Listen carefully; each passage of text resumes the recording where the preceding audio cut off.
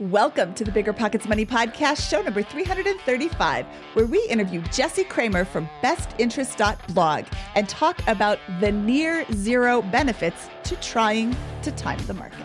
And in my own mind, and when it comes to personal finance and investing, I think about this fraction. Let's get back to mathy nerd town. Okay, I think about this fraction where success is in the numerator and stress is in the denominator. And I'm not necessarily trying to maximize success. I'm trying to maximize that fraction. And there are two ways to maximize a fraction. You can either increase the numerator or decrease the denominator. So I'm trying to increase success insofar as I'm also keeping stress low or hopefully decreasing stress. So it really is two sides to that ratio. Hello. My name is Mindy Jensen, and joining me today as co-host is Mr. Mindy Jensen, my husband Carl, who you know from 1500days.com and the Mile High Five podcast. Wait, Mr. Mindy Jensen? Yes. Well, you know what? This is my show. No, it's all good. I'm thrilled to be your wife. You're a fantastic partner. I will take Mr. Mindy Jensen any day of the week, month, year, decade, or my entire life. Thank you. Wow. Did you do something wrong that I need to know about later? We'll talk after we stop. Remember when you had to pay to get a lead's phone number? It was like the dark ages until Deal Machine made skip tracing a thing of the past. Now, with your Deal Machine plan, you'll get unlimited access to phone numbers and contact information for no extra cost. That's right, get high quality, reliable information trusted by leading financial institutions, all fully compliant with the federal Do Not Call list. Explore over 150 data points, including age, gender, marital status, occupation, and a ton more. Trust me, this is the data you need for off-market deals. With new filters, people flags, and color-coded phone numbers, lead management just got a ton easier. Ready to step up your investing game? Sign up for a Deal Machine plan today and gain immediate access to this unlimited treasure trove of contact information and phone numbers. Just head to DealMachine.com/BP. Transform your lead generation and deal-making strategies with Deal Machine. Sign up today and start exploring the unlimited possibilities at DealMachine.com/BP. When it comes to financial guidance, you got to trust the source. It's why you listen to this podcast.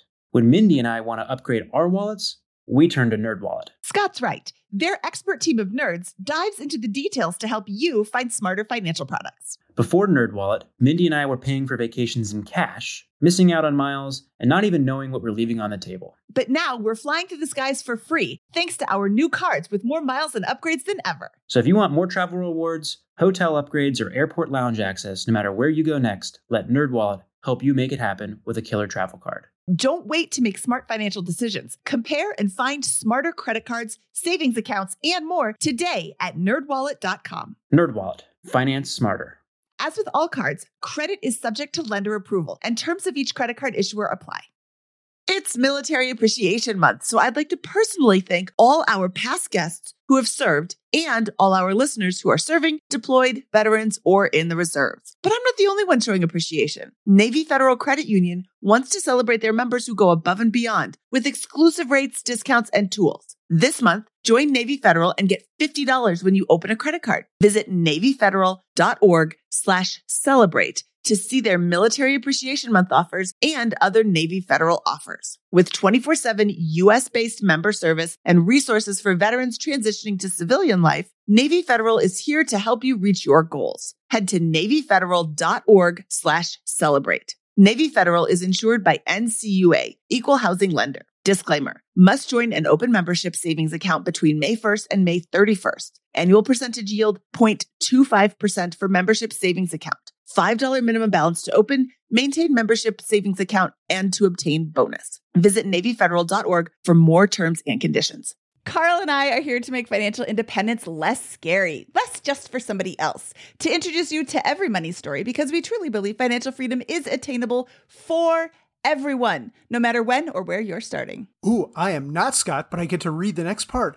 Whether you want to retire early and travel the world, go on to make big-time investments in assets like real estate or start your own business or collect plastic dinosaurs, we'll help you reach your financial goals and get money out of the way so you can launch yourself towards your dinosaur dreams. Okay, this episode is about time in the market versus timing the market, or the near zero benefit from trying to time the market. And this whole entire episode was inspired by my friend Jesse Kramer, the author of the article over at bestinterest.blog/zero-benefit. It is titled The Near Zero Benefit from Timing the Market. And it is a really interesting look at the financial differences between trying to time the market and just keeping a steady pace.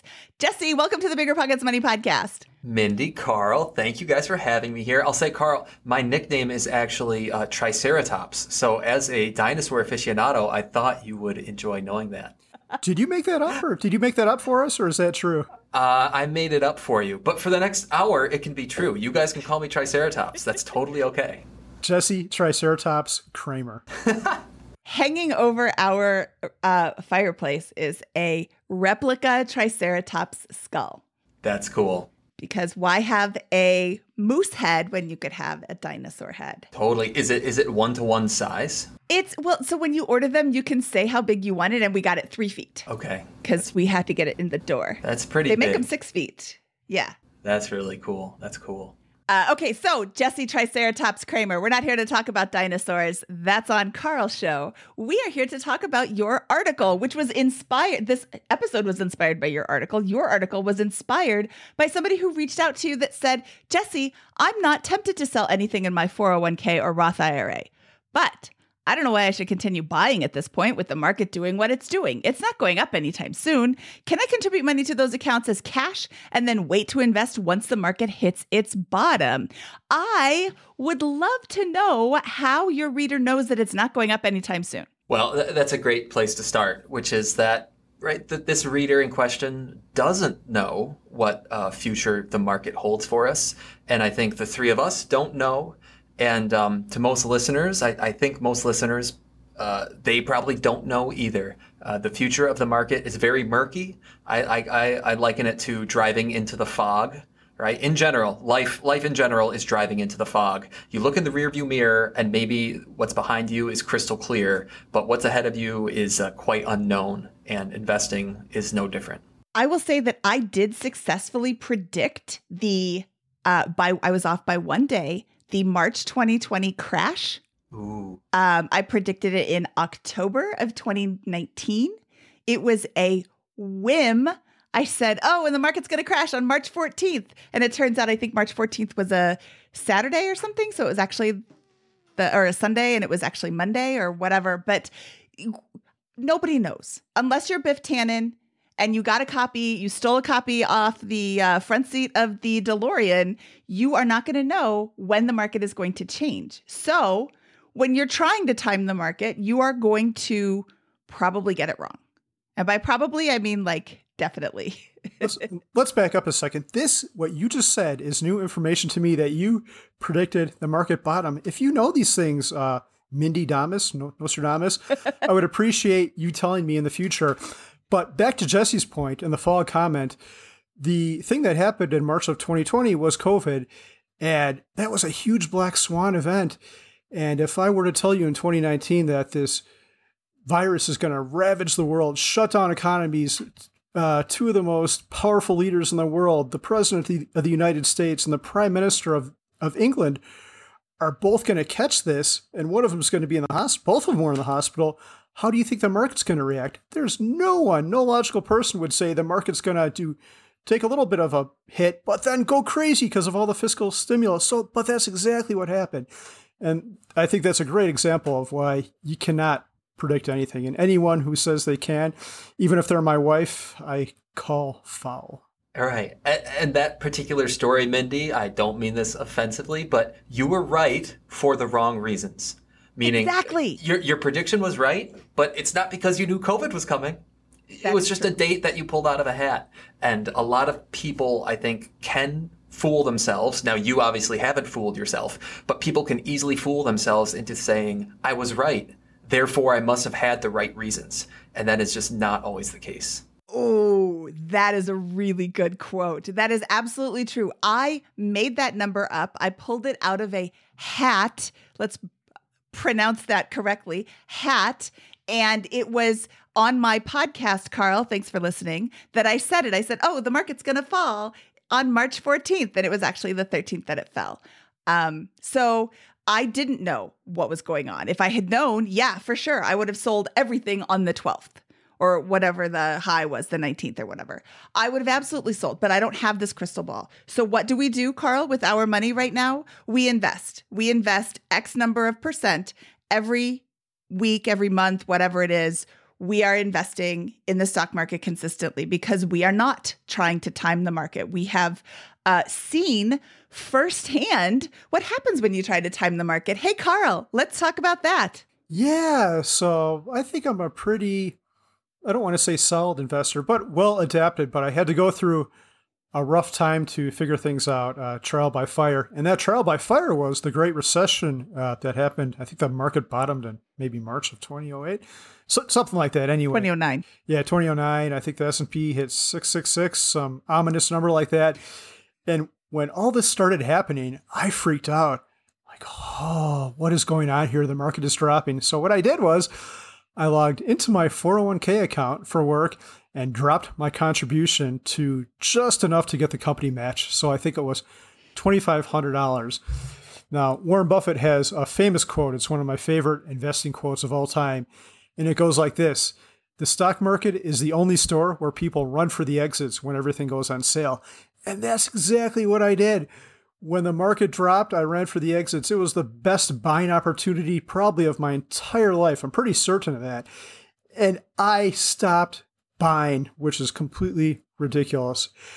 But unfortunately, that's human nature. And that's how humans tend to react. Another thing Warren Buffett says is temperament is the most important quality of successful investing. And that's being able to stick to your plan, not freaking out when everyone's running for the doors. And also, on the flip side of that, not going crazy when the market is irrationally exuberant. I love it.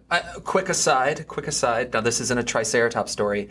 I've been training for some half marathons, and I don't like listening to music because it makes me run too fast and I get too tired too early.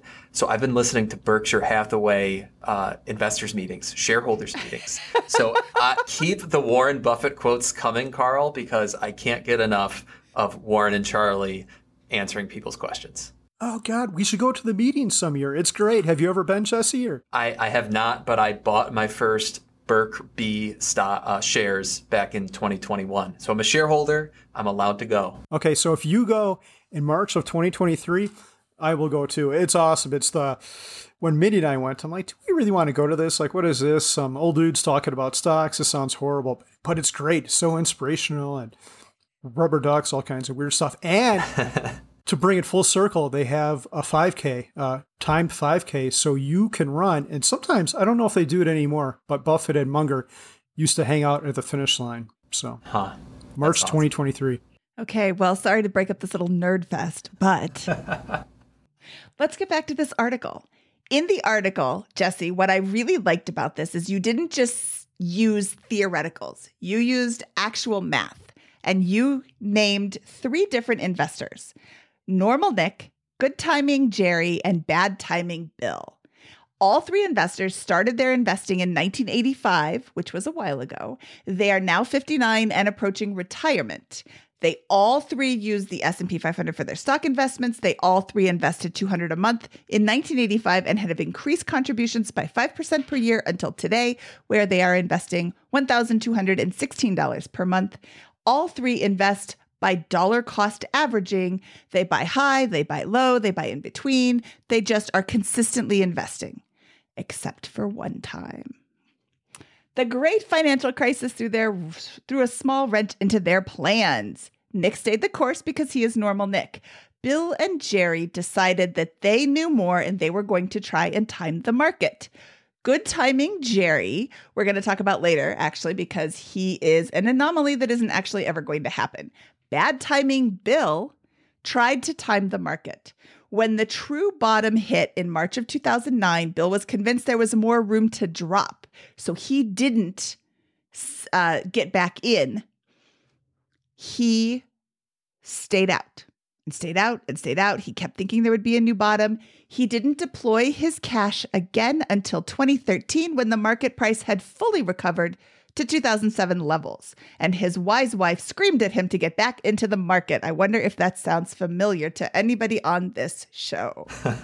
Good timing. Jerry managed to get a hold of Biff Tannen's book, and he stopped investing at the very top of the market and did not start investing again until the very bottom of the market. Now, right there, not only did he time the market perfectly at the top, he also timed the market perfectly at the bottom. And I would like to highlight a story from my friend, the Mad Fientist. Way back on episode 119, we were talking, this episode aired very close to the coronavirus beginning. So we were talking to him about the market. The market had already crashed. He says, so this is something that I thought I learned from the 2008 crash, but I didn't. You always think you're going to act a certain way when this stuff happens, and then you don't because it's always different than you imagine. This is another one of those situations. Back in 2008, we had just sold our house in Scotland in 2007, and we sold it for 50% more than we bought it for 2.5 years earlier. We did a live-in flip, but we didn't know what that was called at that time. We invested half of the money in Scotland, and then we took half to America. The money we invested in Scotland got cut in half pretty much instantly because 2008 happened. That was a good lesson for my first big chunk of money. So then the American half, I was like, all right, I want to invest this, but I don't want to put it all in at once because I got burned with that other batch. So I put in a big chunk, and then the market went down a little bit more. So I put in a little less because I had less to invest, and then it went down a whole lot again. So then I just started trickling money in. So by the time the market bottoms in 2009, I was only investing $150 at a time, not because I didn't have the money, but because I was like, oh, it's going to keep going down. So why put a few thousand in when I could just put in a few hundred and then it'll go lower? Anyway, long story short, that was the bottom. And I ended up having a fairly sizable chunk of cash that I didn't even invest in what the lowest stocks may ever be in my life. And it was because I was trying to time the bottom. So I thought, all right, next time that happens, I'll be better at this. I'll actually increase my investing as the market drops so that I'm putting more money in cheaper. And I'll make sure not to put little tiny amounts in because I want to get this money invested. So then fast forward, this all started happening and I'm like, all right, great. The markets were down, 5%. And I started putting some money in. And then I started doing the same thing that I did back in 2008. I'm like, oh, it's going to go down more from here. Surely this is it. So then I was like, well, I need to have a plan that I stick to. So I just put together a spreadsheet, which is what I do for everything because could possibly be the only one that out-nerds the two of you. By that point, it was down like 12.5% or something. So I just put the price for VTI, which is the total stock market index fund that he was investing in, or it's total market ETF that he was investing in, then VXUS, which is another ETF. I put those prices I put the price that was February 19th, and then I just mapped it all out, all the way down to 50%. And now I have these price targets that I can buy. And I also cut up all the cash that I wanted to invest. And I allocated that to each of those price targets. So now I know when to invest and how much to invest. And I can actually just put in limit orders in Vanguard to just then automatically buy them so that I keep my brain out of it. Because even though I have that plan in place, I still screwed myself up. One day I hit 2 targets in one day. So I had to manually try to put money in on that second target because the markets were tanking 10%. And I couldn't do it because my brain was like, oh no, it's going to go down more. So just wait. And it's been up ever since. My one target I missed because I was stupid and I let my brain influence me. And now the markets went up again, 20%. And now it's back down again. But anyway, long story short, I can't trust myself to do the right thing. So I have to make a plan and then automate as much as possible. I think that is so important because you might time the market at the top. You're not going to. Spoiler.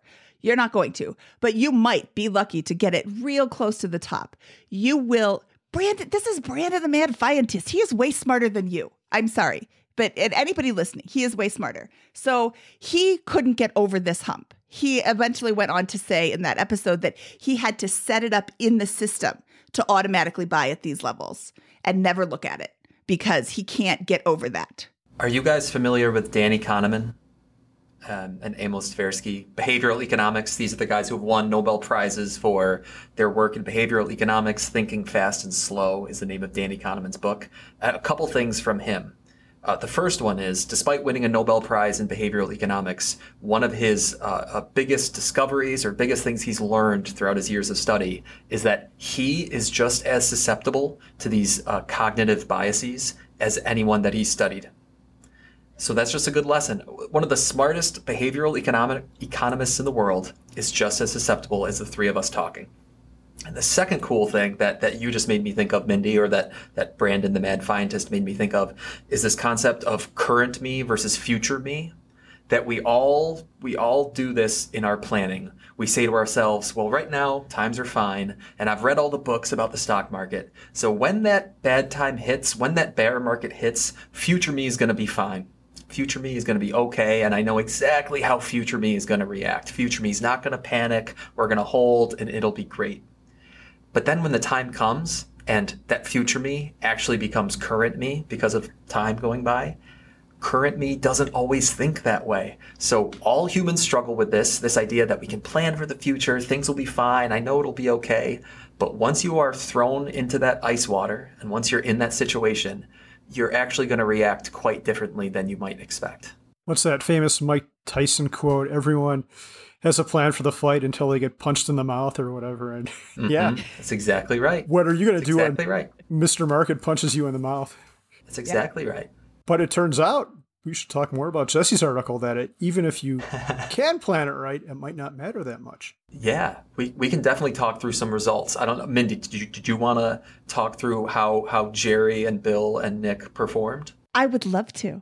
Jerry did the best because in your theoretical fake world, Jesse, when he timed the market perfectly one time and then rolled the dice and timed it again perfectly the second time, he now has $1.46 million, which is a nice chunk of change. I would like to have $1.46 million too. Bill's bad timing Bill is the worst because he did the worst. He missed buying opportunities for about 5 years. He now has $1.38 million. Well, that's only $80,000 difference from the guy who did it the best and the guy who did it the absolute worst. And Nick is in the middle, as you may have surmised, with $1.42 million, which is only $40,000 off the top. So, and this is only contributions. They didn't sell anything. They just stopped contributing, and that was it. I would like to postulate that if you are going to stop contributing because you have won the lottery and timed the market at the top, you may be tempted to pull that money out. I think that you would definitely be tempted to pull that money out. And what are you going to do with it? Carl and I know a guy who, through a series of unfortunate events, his company got bought and his stock holdings were liquidated or something, or he pulled them out right around 2008. He did a good job of timing-ish the market, but he never put them back in. That's the thing. I have a joke for you three. What do good timing, Jerry, the Easter Bunny, and unicorns have in common? You know the punchline, and this alludes to what you said, Mindy wife, that they're all fictional. No one... I'll back up a second. I've heard this in my life millions of times. I just heard it from a reader a week ago. Someone sent me an email and said, I got out in January, right before all this inflation stuff went bonkers and right before Russia. I'm like, have you gotten back in yet? Well, no, I'm not sure when to get back in. So you might be right once. And even if you are, it's probably sheer luck because you can't predict these things. No one knows how. Mr. Market does not react rationally. There's too many moving parts, but you have to be right twice. And if you do that, you're the Easter Bunny, and you don't exist because it doesn't happen. There's always these articles in the mainstream media, like, meet the person who called the Great Recession is now predicting another recession. And it's all clickbait. I'd like to see someone who got it right twice. I've never seen it. It turns out there's one particular guy I don't know if I'm supposed to say a name. I don't want y'all to get sued, but like every month he's got an article on like this blah, blah, blah says the next recession is upon us and we're going to have a 40% market drop.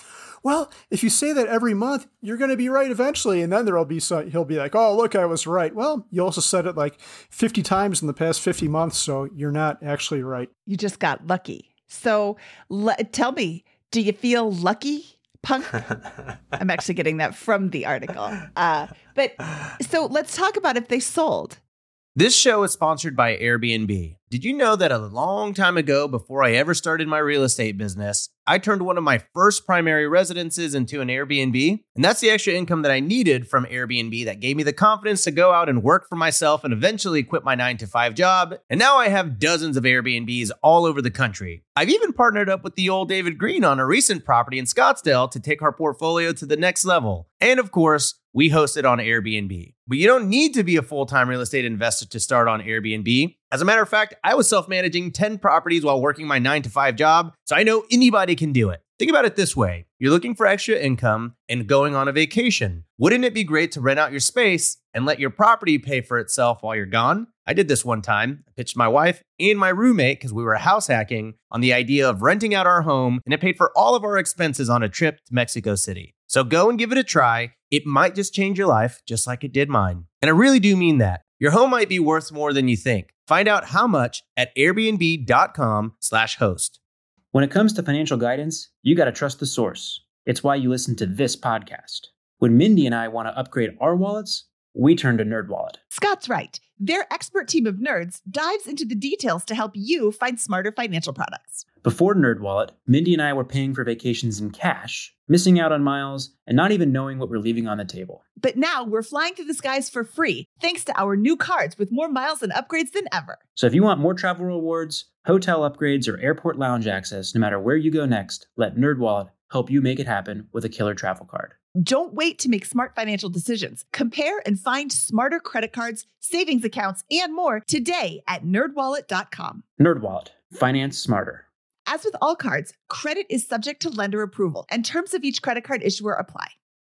It's Military Appreciation Month, so I'd like to personally thank all our past guests who have served and all our listeners who are serving, deployed, veterans, or in the reserves. But I'm not the only one showing appreciation. Navy Federal Credit Union wants to celebrate their members who go above and beyond with exclusive rates, discounts, and tools. This month, join Navy Federal and get $50 when you open a credit card. Visit NavyFederal.org/celebrate to see their Military Appreciation Month offers and other Navy Federal offers. With 24/7 U.S.-based member service and resources for veterans transitioning to civilian life, Navy Federal is here to help you reach your goals. Head to NavyFederal.org/celebrate. Navy Federal is insured by NCUA, Equal Housing Lender. Disclaimer, must join an open membership savings account between May 1st and May 31st. Annual percentage yield 0.25% for membership savings account. $5 minimum balance to open, maintain membership savings account, and to obtain bonus. Visit NavyFederal.org for more terms and conditions. Listen up, business owners. Here's some quick math. Fewer costs equals more profit. The problem? You're spending more than ever on operations, materials, deliveries, software, and more. So why not reduce your costs and headaches with NetSuite by Oracle? NetSuite is the #1 cloud financial system, bringing accounting, financial management, inventory, and HR into one platform and one source of truth. NetSuite lives in the cloud, which means you can reduce IT costs with no hardware required. Cut the cost of maintaining multiple systems because now you've got one unified business management suite. You improve efficiency by bringing all your major business processes into one platform, slashing manual tasks and errors. It makes sense that over 37,000 companies have already made the move to NetSuite. Don't let rising costs sink your business's growth. By popular demand, NetSuite has extended its one-of-a-kind flexible financing program for a few more weeks. Head to netsuite.com/BPmoney. That's netsuite.com/BPmoney. netsuite.com/BPmoney. If they had sold their investments and rebought later, the conclusion is much different. Bill would have lost another 20%. That's a lot. Perfect Jerry would be up 50%. Perfect Jerry is a unicorn. He's the Easter Bunny. He's Santa Claus. He doesn't exist. Now we just ruined Christmas for everybody. He doesn't exist. He is a figment of your imagination. And if you have timed the market perfectly and you want to tell me about it, I don't care. I don't want you to send me an email at scott@biggerpockets.com and tell me all about the fabulous timing that you have done, because A, I'm not going to believe you, and B, you're not going to ever do it again. You should have bought a lottery ticket instead. That $1 billion lottery ticket, you should have bought that. Going back to something that happened earlier, Mindy, when we talked about you being right for the wrong reasons. If someone were to email you and were to say that they were right timing the market twice, we'd have to ask, well, were they right for the right reasons? Because one thing that we find in decision-making theory is that if you're right for the wrong reasons, in other words, if you're right just by luck, then your being right is not repeatable. And that's really what we're going after here. Can someone repeatably time the market? In order to do so, they have to have the right reasons time after time after time. That's the only way that a decision can be repeatably correct. So that's where I challenge most listeners, maybe not all, because you have to have such a level of expertise that demonstrably, statistically is shown to exist very, very infrequently to repeatably be smart enough to time the market in this way. Almost no one has it, and it's probably not worth seeking out. So the thing I really liked about your article, though, is even if you do get it right, the difference isn't that much. I have one small nit to pick, which I'll say right now, and then you can argue with me, and that's has to do with sequence of returns. So if you were to be good timing Jerry, and instead of doing this in 2007, he would have done this closer to the start of his investments. He started investing in 85, but let's say he started in 2003. Then he's got a lot more time for the money to compound. And that would change things more significantly over the very long term, over decades. But I'm going to play devil's advocate with myself. Now, not only do you have to get two things right, but you have to do it very early in your investing career, which is, a perfect storm of things that are never, ever going to happen. Totally. And yeah, what we're talking about here in this particular article where I did cherry pick some data and I was answering this reader's particular question about leaving all his assets in his account that were already there and only turning the dial on his new contributions. I mean, you're totally right, Carl, that depending on when it happens in your investing career and what the market is doing at that particular time. I mean, I could have run this again for someone who started investing in 1920 and perfectly timed the Great Depression, only to pick things back up again in whatever it was, 1950, 1945. I don't know the exact history, but it would have been a different percentage, a difference between Jerry and Bill and Nick. But right, the overall message is that Jerry, between the good timing Jerry and the bad timing Bill, I think there was a 5.8% portfolio difference sitting here in 2022 at 59 years old. And so my question to myself and to my readers was, is the stress that Jerry and Bill went through, meaning like the nerves of timing the market right and the nerves of when to get back in, is that worth it? Is that really worth that difference? Whereas, Jerry only outperformed normal Nick by 2.9%.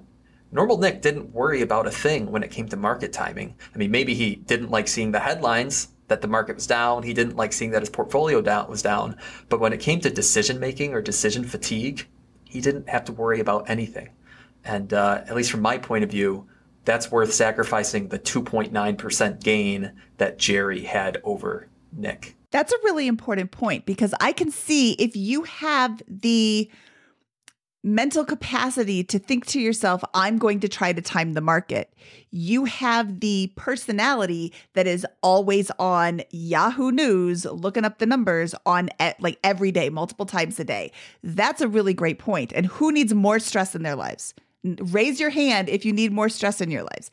0 people are raising their hand right now because we all have enough, too much. Nobody's looking for more.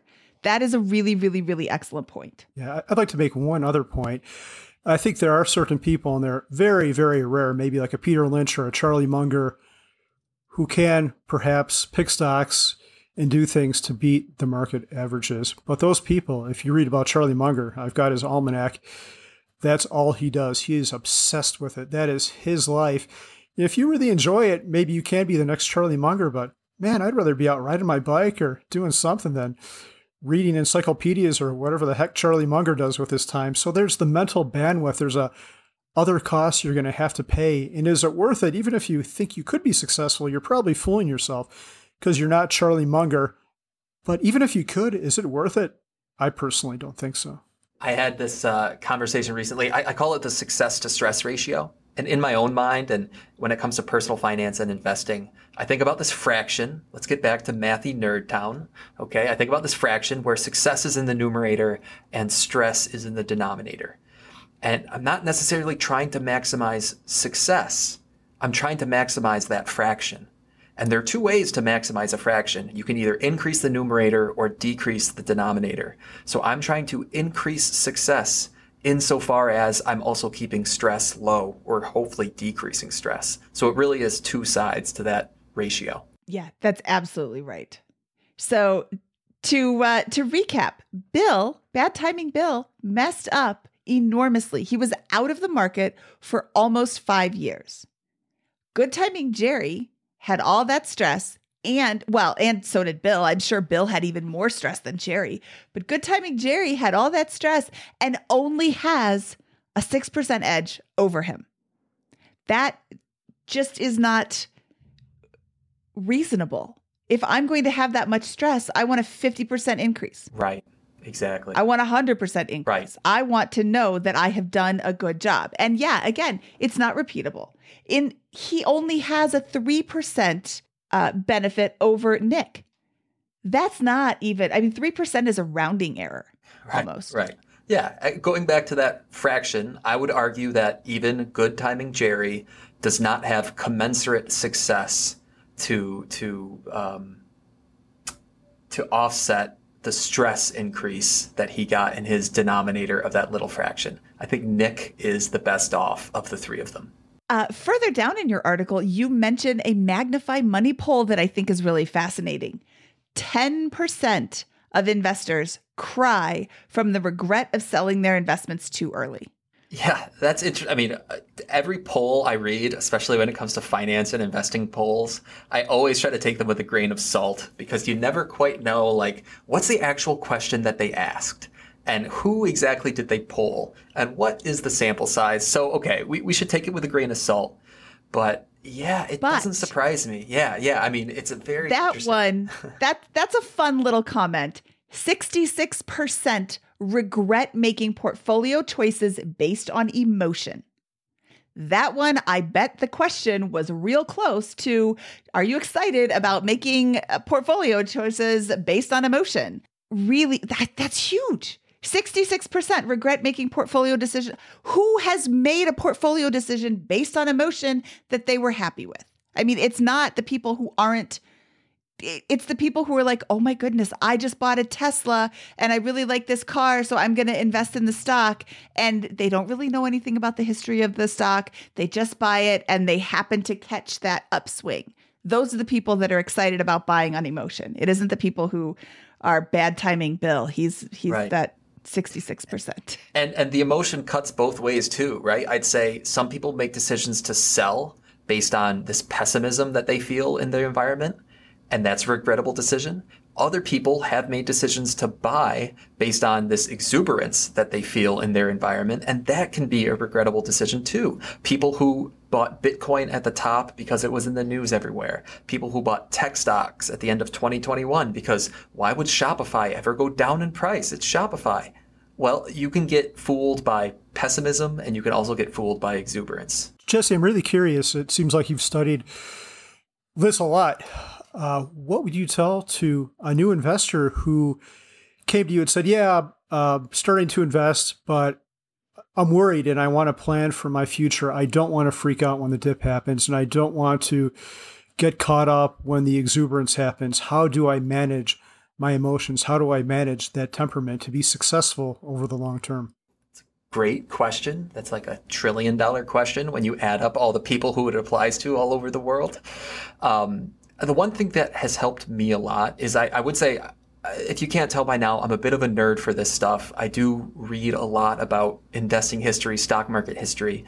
And I feel like I have a really good understanding of the fact that markets ebb and flow, that when things are really good, eventually they're going to turn bad because exuberance is irrational and it can't be maintained. And the opposite is true too. When things are bad, well, eventually they'll get good again. And because I have that foundational understanding, it does help me kind of, it's like ballast in the bottom of my boat. It helps me stay steady even when the waves are really rocking. And so to anyone who's new to this or is, interested in they're a young investor trying things out, education is really important so that when things don't quite go according to plan, you can fall back on the fact of like, oh, you know what? I actually read about something like this. Because the opposite side of that coin that I think investors should really try to avoid is when they do make an investing decision without really any sort of educational understanding of why they're doing it. And because they don't have that why, as soon as things go south, it's like they've been standing in quicksand. And they're like, I don't even know why I bought this thing in the first place. I'm going to sell. Right? Well, because I do know why I bought in the first place, I really know why I bought in the first place, why I invested in the first place. I'm not really tempted to sell when things go south because I still have that conviction in my original reasons. So I'm going to make one pretty nerdy comment, and I'd be curious to hear what you all think. I worried about this too because you always hear the market is up and to the right over the long term. So the question I asked myself is, why is that? So I started researching it, and population growth is one of them that causes economies to expand, but even more powerful is productivity gains, I think, like automation, things like AI. So if you believe that, and you believe that the market is up and to the right over the long term, then the next piece of information you have to understand along the lines of what you said, Jesse, is that everything is cyclical. There's good times and bad times, but it doesn't matter. Those can all be ignored because over decades, it's up and to the right, and therefore that should be the time frame that you commit your investments, most of your investments to. Yeah, I completely agree. Humans like to build stuff, and we like to build stuff better. And that's that technological productivity gain that you were talking about, Carl. And but in the short run, humans get really excited about things, sometimes irrationally so. And then when things turn south, we get irrationally pessimistic about things. So that's where you see this. I almost envision two sort of mathematical functions laid over top of one another. One of them is steadily up and to the right, and the other one kind of is this sine wave that goes up above and below that line. That's more or less how the market behaves in the long run, assuming the future is going to resemble the past, which is, we'll put a little asterisk there, but I've got the faith. So I was curious. In your article, you have a very zoomed in look on the approximately 5 years of that we're talking about. Yeah. And there is, the market is going along, huge dip down, and then a very kind of slow recovery in this. But if you go to Google and you search for history of the stock market chart, you will find a 100-year, I'll link to this in the show notes, which can be found at biggerpockets.com/moneyshow335. That's a very tiny blip if you zoom out and look at the whole stock market picture. So this is a fun chart. Go ahead and zoom in on any one of these, and it looks like the sky is falling on almost any 3-month chunk of the stock market. But when you zoom out, it is up and to the right. And is this the Great Depression here, right here? April 1929, mm-hmm. There is a huge spike and then a giant dip. That is a very, very, very long spike or drop.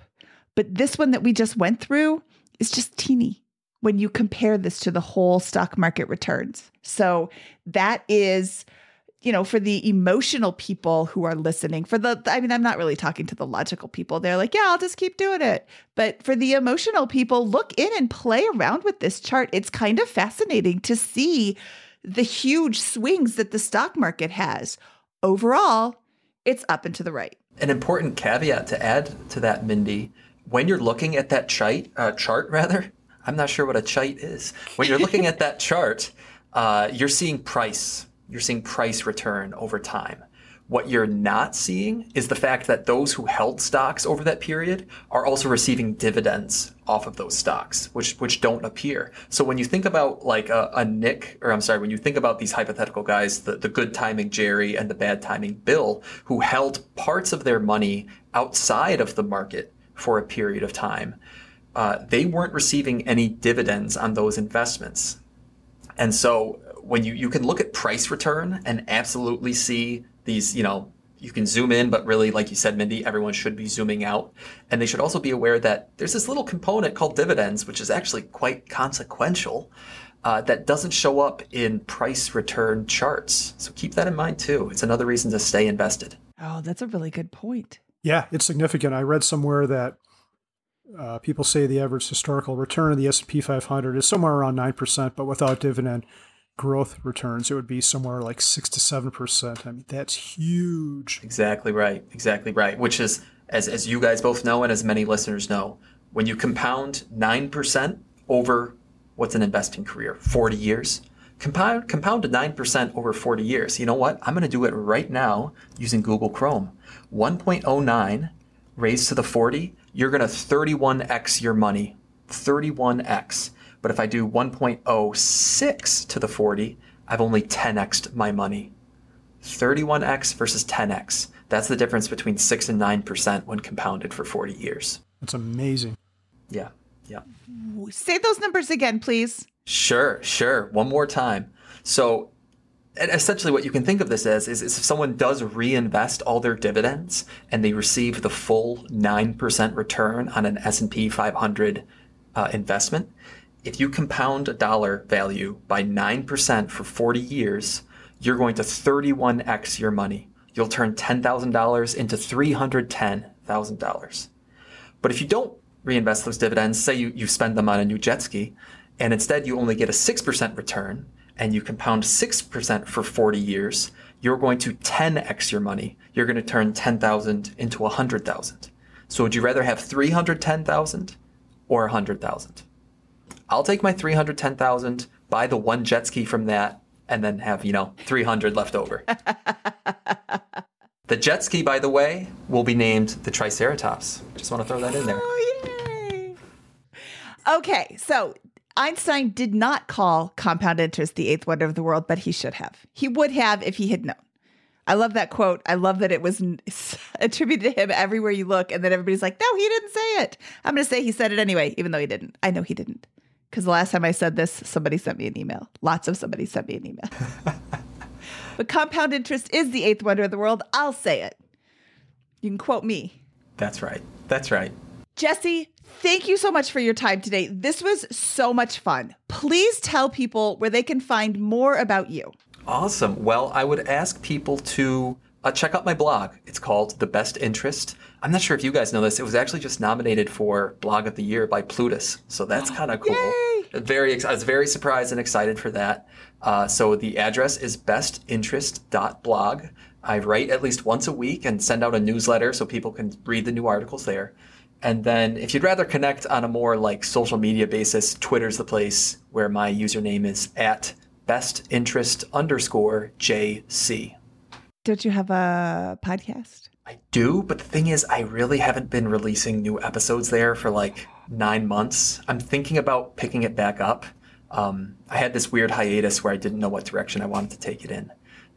So I've gotten some emails recently of people being like, hey, you stopped producing. Why'd you do this? I was listening. So they're motivating me to pick it back up, probably in a new, different format. But yeah, you can check out the Best Interest podcast, and hopefully I will start producing new episodes soon. Jesse, I appreciate your time today. Carl, you have to do it because I'm the wife and I say so. So, from episode 335 of the Bigger Pockets Money podcast, he is Jesse Kramer, the other guy is Carl Jensen, and I am Mindy Jensen, reminding you that time in the market is better than trying to time the market.